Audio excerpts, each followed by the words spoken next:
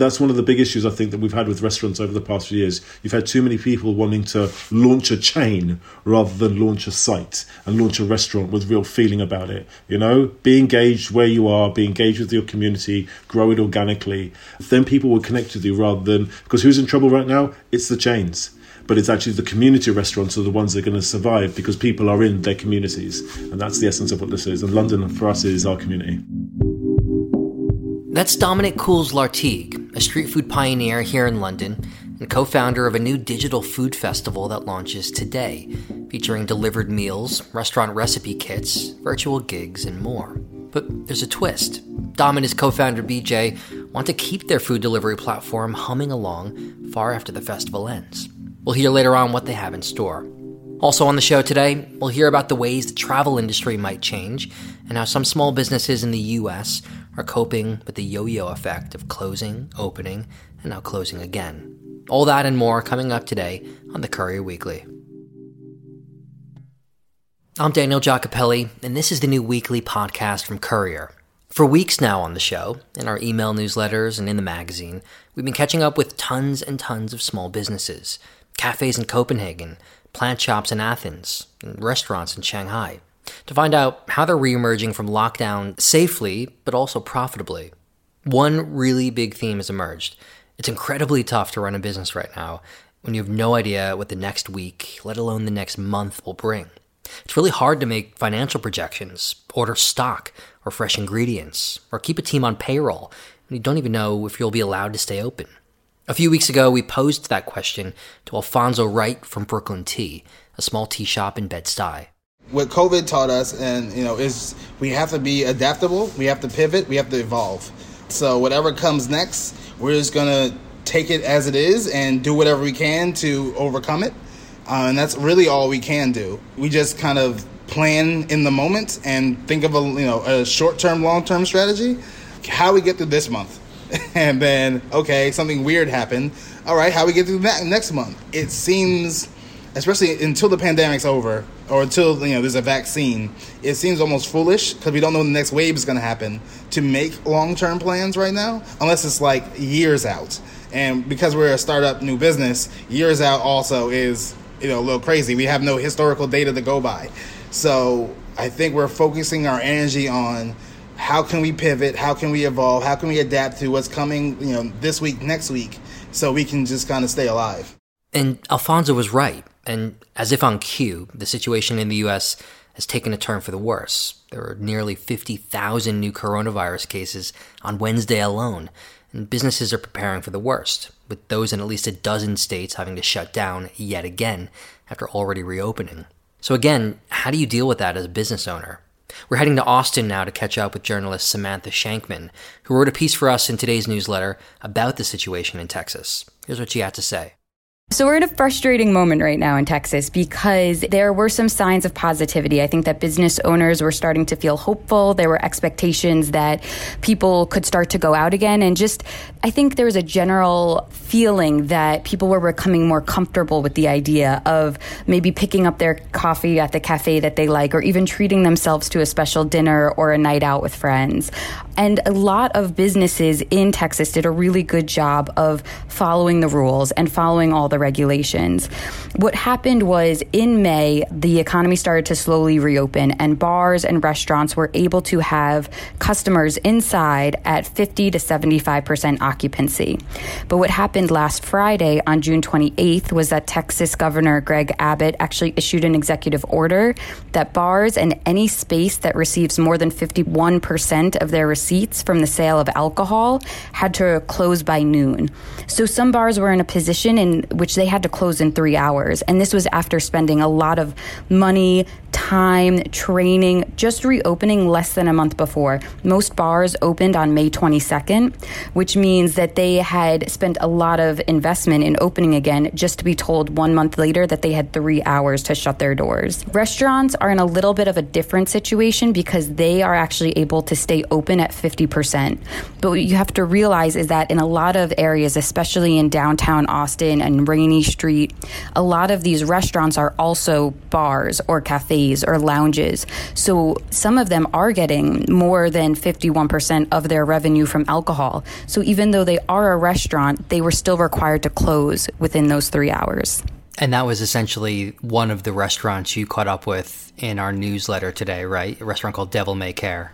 Yeah, Devil May Care is actually in a really interesting position because they had just opened in Austin in December and they had received a ton of positive reviews. The public was loving what they offered. It was in a popular location downtown and they had to close, reopen, close again, and now they are able to reopen, but they don't want to because it's not even the same environment that they want to give people. So here they are with a brand new concept, a brand new idea that people only could experience for 1 month before they started this game of open, close, open, close. You also caught up with a cafe that decided to never reopen despite being allowed to by the official guidelines. So they kind of just decided to stick it out and stay closed, albeit with a bit of a takeaway service.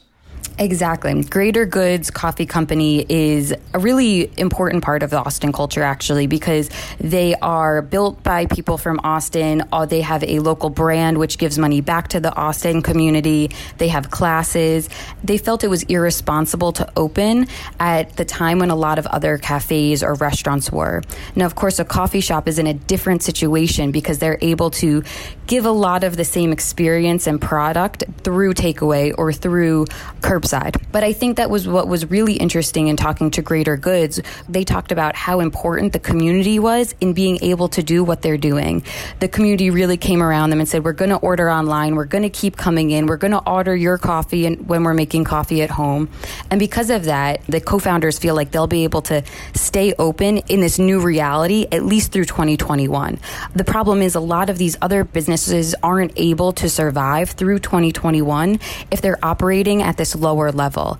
And I think a bigger concern in Austin in particular is the music venues and the musicians, because Austin is a music city. I mean, a lot of people right now are leaving San Francisco, they're leaving New York, and they're saying, where should we go? And people want to go to Austin because it has this local music scene, it has local bars.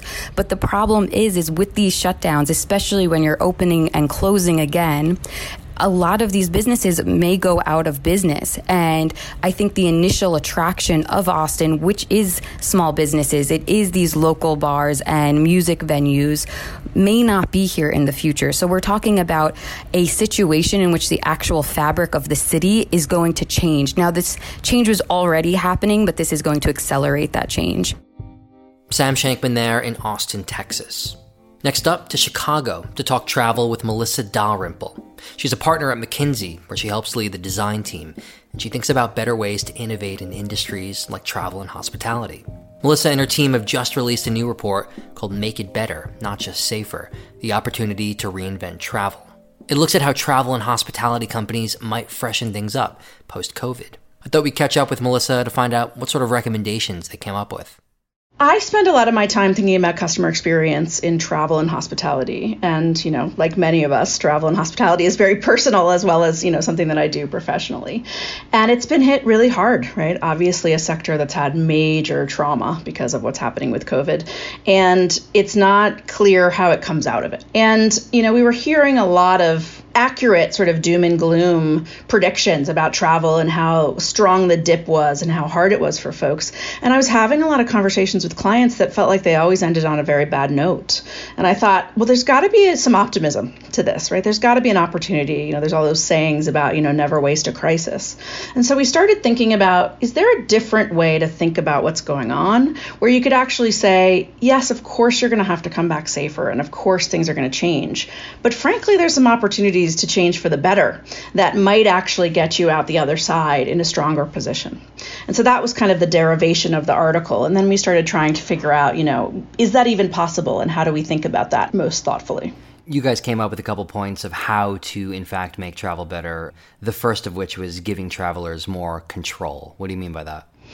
Yeah, that's another one of those things that was sort of accelerating. So when you do design thinking, which is what I do, you spend a lot of time trying to understand what customers care about before you go and solve the problem. Not just looking at the business, not just looking at how you deliver it, but actually like, what do they want? What are their needs in the first place? And oftentimes those needs are not just about travel. They're the general expectations they have from using other tools. And so, you can think about what Amazon does, or you can think about what many of the other sort of digital forward companies do. And like them or not, they are setting the tone for the way that people want to have access to things on demand, relatively quickly, to some extent on their terms. And for travel, there was lots of opacity, right? I want to buy a ticket. Well, what's the refund like? And buried in the small print, a couple pages down, there was a refund policy. Or, I want to book a flight. Can I pick my seat? Those types of questions some folks had solved, some folks hadn't. And the kind of control that's actually allowing people to say, I'm willing to come back to travel is about things like, I know that you will treat me right. If something happens with COVID and I can't take this flight, I want to know that I get a refund. Or I want to be able to say to you, I'm willing to stay in your hotel, but please let me not have cleaning. I actually don't want people in my room. I'd feel safer without it. Or frankly, the reverse. Please come and clean my room every day because I want to make sure it's sanitized. So the challenging thing when you listen to customers is we're not a single block, right? And so it's about what are the types of choice and control that you want to be able to give people so they have an experience that builds up their confidence to want to come back. Was this report a prescriptive thing? I mean, travel companies should do this, or is there evidence that, they're already thinking of this kind of stuff? Is it wishful thinking on your part? I suppose it's a bit cautionary, but it's also stuff that we're seeing. We had a couple points at the end of this report that said, look, you can try to out-clean each other and you can try to sort of compete on that. But at the end of the day, those are table stakes, right? And so if you start to think about how do you want to come out the other side of this, there's a real chance to differentiate yourselves. And so we're seeing some companies do that. Within travel, there have been some great examples of companies who have been very human. And so instead of a CEO saying, here's what the deal is and here's how much it's going to cost you and et cetera, they've said, this is a huge challenge we've never faced before, and we are really trying to get through it. Let us tell you what we're doing, and let us tell you why. And then the next step is, you know what? A new regulation or a new, strategy has happened. We're going to change. But because I've been so human about it, customers have actually said to us, we are much more willing to be patient with brands if they're being honest with us and being transparent with us. And I think that's sort of a nice change, at least in big companies, from the way they behave. And frankly, if you're talking to small and medium companies, they've often been quite good at this, right? To just say, we are a person behind this, or we are a small group of people, and we're passionate about this. So they have maybe a leg up on the big companies in terms of being able to just say, this is how we're thinking about it. Help us get through this together. Is that part of the authenticity element that you mentioned? I mean, one of the ways to make travel better was, offering greater authenticity and personalization. Yep, absolutely right. I mean, there's ways to do personalization now with digital that is, sort of way beyond what we've ever been able to do before, which is pretty nifty in and of itself. But when you start to think about things like we were just talking about, either can I or can I not pick my housekeeping? Could I ask for contactless food delivery in a hotel? Can I pick my seat ahead of time on an app from an airplane? Those are things we couldn't have done before that are simple and at our fingertips now. But I also think there's the next level version of that, which is be human, right? Be authentic in terms of saying, you know what, we're struggling. And it's not just about the notion that we're going to tell you a few things that are placebos and then we're going to act the same. It's actually sort of acting that way throughout the process. And the other piece I'd end that with is it's about thinking end to end, right? The authenticity example we brought up was a boutique hotel. The rise of the boutique hotel in our minds was about every piece of detail was paid attention to, right? Nothing struck the wrong chord, and it's often why big companies can't copy it because they don't know how to think end to end and sort of deliver it beautifully. And if you take a lesson from what they do end to end, customers care about a lot of different things right now because of the safety issue. And if you actually have thought out things like refunds or the experience they're having when they're thinking about traveling, as much as you have in how they pay for travel, you create a much more authentic experience that feels consistent, doesn't have any gaps in between. Yeah, totally. You also talk about like different types of interventions that companies can do. You say a focus on health and hygiene only scratches the surface, because so much of what we just talk about in the media and online is the cleaning, the deep cleaning, the social distancing, but actually it goes so far beyond that. Absolutely. If you think about folks returning to travel, it's not just about safety, it's also about sort of the psychological safety, right? The confidence to return. Just because you tell me that you're safe doesn't mean I'm going to believe you. But, the first pass is logically around the base level of safety, right? And so we think about it like a pyramid a little bit. Like, of course, safety is at the bottom. If you're not going to create the base level of things like PPE and cleaning things and all of that stuff, social distancing, et cetera, then you risk the likelihood that someone's going to say, I'm out, period. But if you take it one step up the pyramid, you got to communicate those things effectively, like we just talked about, right? It's about being human. It's about saying it's potentially going to change, and here's why, and here's what we're doing. But the third tier, where we're actually seeing some exciting stuff, is where companies are saying, we're not just going to, clean and tell you about it. We're actually going to do things differently that actually make the experience better. And that's the piece that I think is where we're seeing some of the companies taking this like, look, I don't want to just have to spend money on right now. I want to create something that can sustain over time, because we're going to come out of this. And what the brand stands for now, you want it to be sustainable over time rather than taking a left turn later, right? I was talking a couple of weeks ago with a venture capitalist who works in the transportation sector, and he said something that might come out of this whole crisis is a focus on cleaning things like e-scooters, for instance. And there might be an entire new type of startup that might appear that just does that one thing really well. Do you think you're going to see a proliferation of small little upstarts who focus on one niche in the travel world to kind of, attend to one of these problems that need solving? Yeah, it's an interesting question. I mean, I think those things tend to come up when there's a big problem to solve that nobody has an answer to. And it's oftentimes much better to have a partner who can do that and do it quickly than for some large company to try to figure out how to spin towards it. But I also think there's a challenge, right? We don't know what's going to stick out of all of these things. And so, there may not be scooters at the end of it, let alone the folks who clean the scooters. And so I think there's a little bit of a balance, right? We are optimistic, but we are also not naive enough to think that when you're down 90% in bookings that you have a lot of money to spend. And so what we tried to focus on was there are places that are win-win, so that for a customer, it's a better experience, but also for a company. So as an example, we heard from travelers who were thinking about getting back to air travel that their biggest concern was the boarding process and the in-flight process.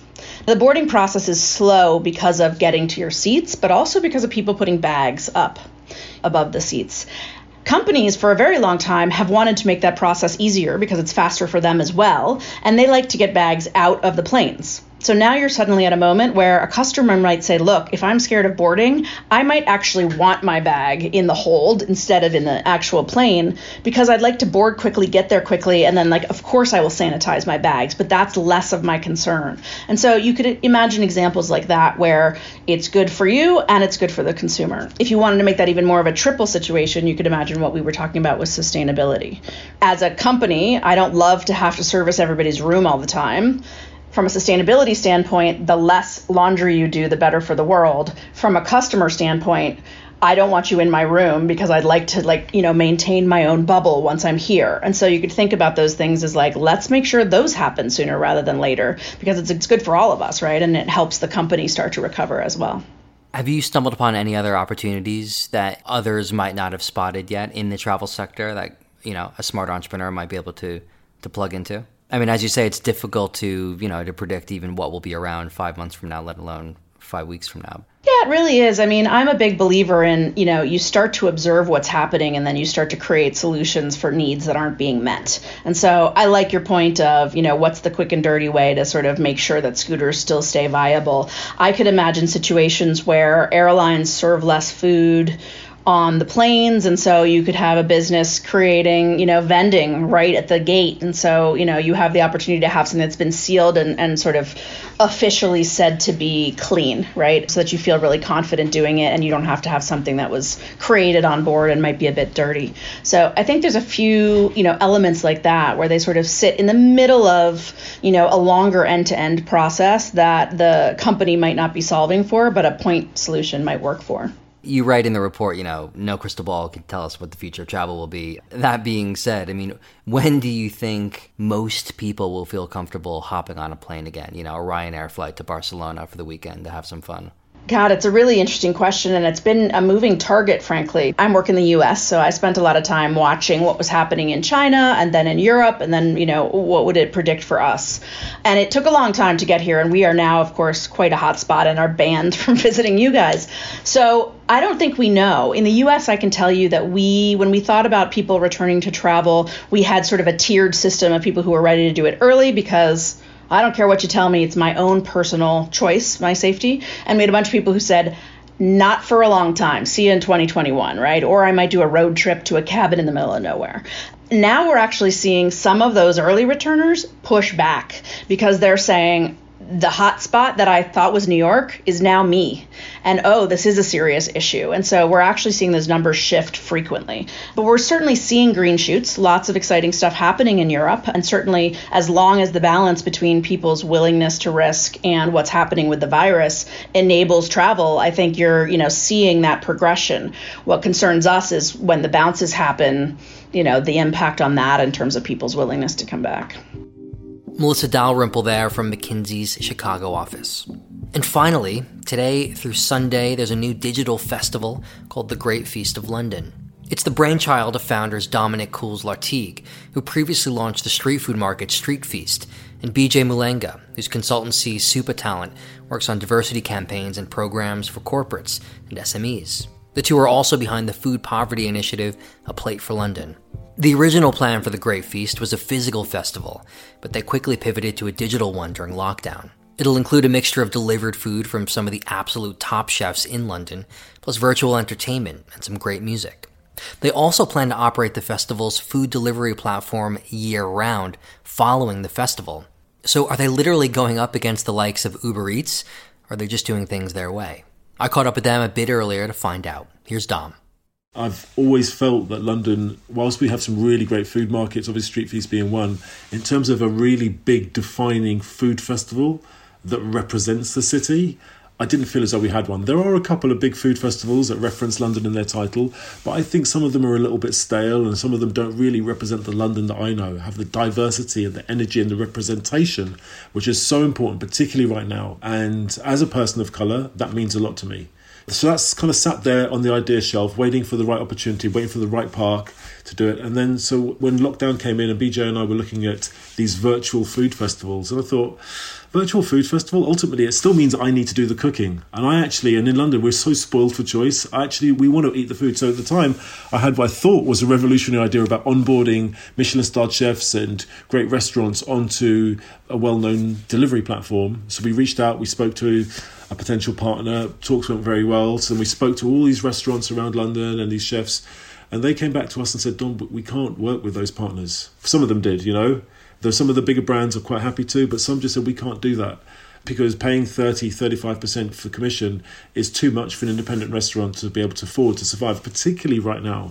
So BJ and I were faced with a very clear decision. It's one of those fork in the road moments for a business where we thought we were going one way. We had to work out which side of this argument are we on. Ultimately and always, we went with the independent restaurants. We went with those people that we know and people who actually need support, because if we weren't doing it, then there isn't an opportunity. There isn't that kind of platform to support them. So we decided to build out our own fleet, which has been the most amazing up and down crazy journey over the last couple of months. But that's the route we've taken. You guys are launching this digital festival then today. You've brought all of these really cool chefs. What could people expect? Because, we're now in the era of virtual festivals, and a lot of people are a bit skeptical about that. Does it involve just another Zoom call that, people are just so sick of Zoom? What will this entail? Well, the nice thing about this, what this will entail is, as everybody's seen, we've seen loads of cook-alongs on Instagram, everybody's seen it and so on. It's like, well, actually, no. You can eat one of three different ways. So there's the normal food that's ready to eat when it arrives at your door, which we're pre-ordering. We're not doing the on-demand delivery because that is a bit messy and there's a lot to take on. Right now, you can order some food for 24 hours. You can order food for Saturday from a number of different restaurants around London. And on Saturday, you can order food for Sunday right the way through. So that's kind of the standard thing, the hot food. But actually the exciting bits, the recipe kits, and even more so the supper club. So, for example, this Saturday, Nuno Mendes is cooking a 100-person supper club. It's the food of Portugal and Goa, because the Portuguese were obviously in Goa, and the food of Goa has those wonderful Portuguese roots, but also of all the different places that they stopped off on the way. So there's lovely North African influences there as well. And as a Portuguese man himself, Nuno's often been fascinated by that. So he's created a wonderful 3-course menu for us on Saturday. And then Ollie Debu from Hyde is doing one for Sunday's Supper Club. And both of those meals, whilst prepared in their kitchens, they're finished off by the customer at home. And then Ollie and Nuno have recorded videos for the customers. So if you buy, for example, Ollie's Supper Club, you get a private link where Ollie will talk to you about how you finish it off at home. So for his meal, there's this wonderful broth, which you heat up at home, and you pour the broth over the salmon, which cooks the salmon. And then you've got all the wonderful little pots where his, with the presentation, the video shows you exactly how it should be laid out, how he would plate it in his restaurant. So you get to plate it the same way. So there's a nice bit of interaction. It's going to be hot because, you're cooking it at home as well, which is obviously sometimes an issue with food delivery. But you've got that kind of Michelin standard quality of food and produce, which has come from Ollie, which is really nice. So that's where the distinction is for how we're doing it. I mean, how will you guys sustain the delivery aspect into the future? I mean, are you trying to create a proper business that could go up against it with the likes of, Deliveroo and Uber Eats one day, get some VC money, really grow this thing? Or is it more a really niche thing where you're curating really cool stuff from cool people, but you don't have a real need to grow it huge, hockey stick growth? It's not a matter of going up against people. I think we've identified there's a need right now, whether it's in lockdown or not, having not just Michelin standard, but also just some of the really great chefs, those wonderful neighbourhood restaurants from places like Levan in Peckham and the guys at Cricket and so on, having that food brought to you. And particularly not just for Londoners, we've seen a lot of sales from people in the home counties, people who maybe normally work in London and come out to play in London, but can't actually get into the city right now. So actually being able to buy that food, they may not normally be able to get on their normal delivery platforms because it's too far. So getting that as a recipe kit or getting that as a special experience is really great. So we see there's definitely a business in that. We're not thinking about VC money and all the rest of it. We own this. We've put our own money into this. We've done this ourselves. We've bootstrapped it ourselves. So not having the pressure of anybody else is great. The only thing we have to answer to is ourselves, and we'll talk to our customers and we'll build this carefully with our partners and see where it goes. I think some of the best things we've done, Street Feast was the same way. You can see, I knew at the beginning of Street Feast that there would be a potential for this. There were no night markets in London. I started one and I just grew it and I grew it. And then we had two. We had 600 people at the first one. When I sold it 3 years later, we had 20,000 people a week attending. And it is what it is today. And just that same careful guidance and feeling it organically and talking to our customers is the way to go, rather than just, that's one of the big issues I think that we've had with restaurants over the past few years. You've had too many people wanting to launch a chain rather than launch a site and launch a restaurant with real feeling about it. Be engaged where you are, be engaged with your community, grow it organically. Then people will connect with you rather than, because who's in trouble right now? It's the chains. But it's actually the community restaurants are the ones that are going to survive because people are in their communities. And that's the essence of what this is. And London, for us, is our community. And a big thing for us is greatfeast.com is something that, because we've invested so much behind it personally, we're going to be looking to bring different experiences every week. So there's going to be options for people to purchase next week, the week after. It definitely is a business. People will be able to see this as a place that we hopefully want to see as a launch pad for those who haven't even thought about doing recipe kits, for example. It's an opportunity for us to own that space as lockdown has presented new market opportunities, as Don mentioned. The experience of a hybrid between a restaurant and something that you finish off at home is something that we only predict internally is going to be on the rise. Dom, you mentioned before, when you were looking at the different food festivals in London, not many really were promoting the diversity of voices and backgrounds and experience that, you would expect in such a crazily multicultural city like London. In the Courier Weekly our email newsletter this week, we have a piece about Black Book, a new kind of food platform for Black voices in the food world. One of the things we talked about is just the complete lack of coverage in the media of Black-owned restaurants in London. And one of the insane stats we found from this Eater article was that only 2 Black-owned restaurants have received a national newspaper review in the past 5 years in this country. It's totally insane. I mean, I don't know. What are your thoughts about that? Yeah, it's crazy. I mean, I'm also just on that point about Black Book. It's amazing to see that come about. I'm going to be talking on one of their podcasts in August about investment into Black restaurants, which is a hugely important conversation, as all of the conversations that they have sketched out over the next few weeks are. It is crazy. I mean, I came to food only 10 years ago. I'd been in the music industry for 15 years, and it's been such an amazing journey. It's a wonderful community of people. Like in any industry, you'll get those who are just in it for the money, and I think some of them will move on, some of them will stick at it, and I think a lot of them are rubbing their hands right now, which quite sickens me, unfortunately, but that's just the game, just to kind of like vultures picking the bones off the sweat of a lot of other people's work. That's just what goes on. But it surprised me, considering how important I know that food is in the Black community. There isn't more spoken about and more coverage of the great food. And when we talk about Black, there's just so much. It's not, Black isn't just one thing. There are so many different cuisines in and across Africa itself, and across parts of Asia and the US and the Caribbean, where I'm from, where my family's from. So there's so much richness, but it's a matter of getting that coverage. But if this is the point that we can do something about it and put that right, then great. If this is the point where we can actually start celebrating and talking about different chefs who haven't had the opportunity, then great. And why haven't those chefs come through? Well, is that because of the structure that's been in the hospitality industry for so long, where they've been kept down? Which is why if you walk into any restaurant, the Black faces you might see there may only be kitchen porters, and you're not going to be seeing too many rise through, Those who have been able to make that difference. I was talking to James Cochran about this the other day. He was telling me about some of the racism that he faced early on in his career. He swallowed it, knuckled down and got on with it. But it's like, it's not fair that he should have had to face it. But hopefully now a younger chef who's looking up and can see that James has made it, James can hopefully be an inspiration for them to come through. It seems like we're at a real inflection point for both food businesses and Black-owned businesses separately. It could be an even bigger inflection point for Black-owned food businesses, because people are buying food in different ways right now, right? They're buying locally, they're changing the ways they consume. And for a lot of people, they're also trying to buy from Black-owned brands, just full stop. So it seems like there might be a lot of opportunities to just mix things up here and see Black-owned food businesses succeed. 100%. And, look, when it comes to food, people are curious. There's one bit that I've always take with me. It was from the third ever street feast we did. We had a street food crew called Vin Goûter, who are from the Seychelles. That was their debut night with us, and they had the biggest queue. And, that just told me that people want to know. They weren't just at the burger stands or at the rib joint, at the pizza joint. It's like, what's this food? That smells amazing. That's tasty. A Black-owned family business are running that crew. Why aren't they on our high streets? And we have such an opportunity right now, because there's going to be so many. The high street was in trouble before all of this. There are going to be so many opportunities right now. Retail places that won't be able to open up. We've got an opportunity right now with investment to get some of those Black-owned businesses onto the high street and into these communities, so they've got an opportunity to thrive as well right now. What will you guys be doing over the next 3 days personally? Eating.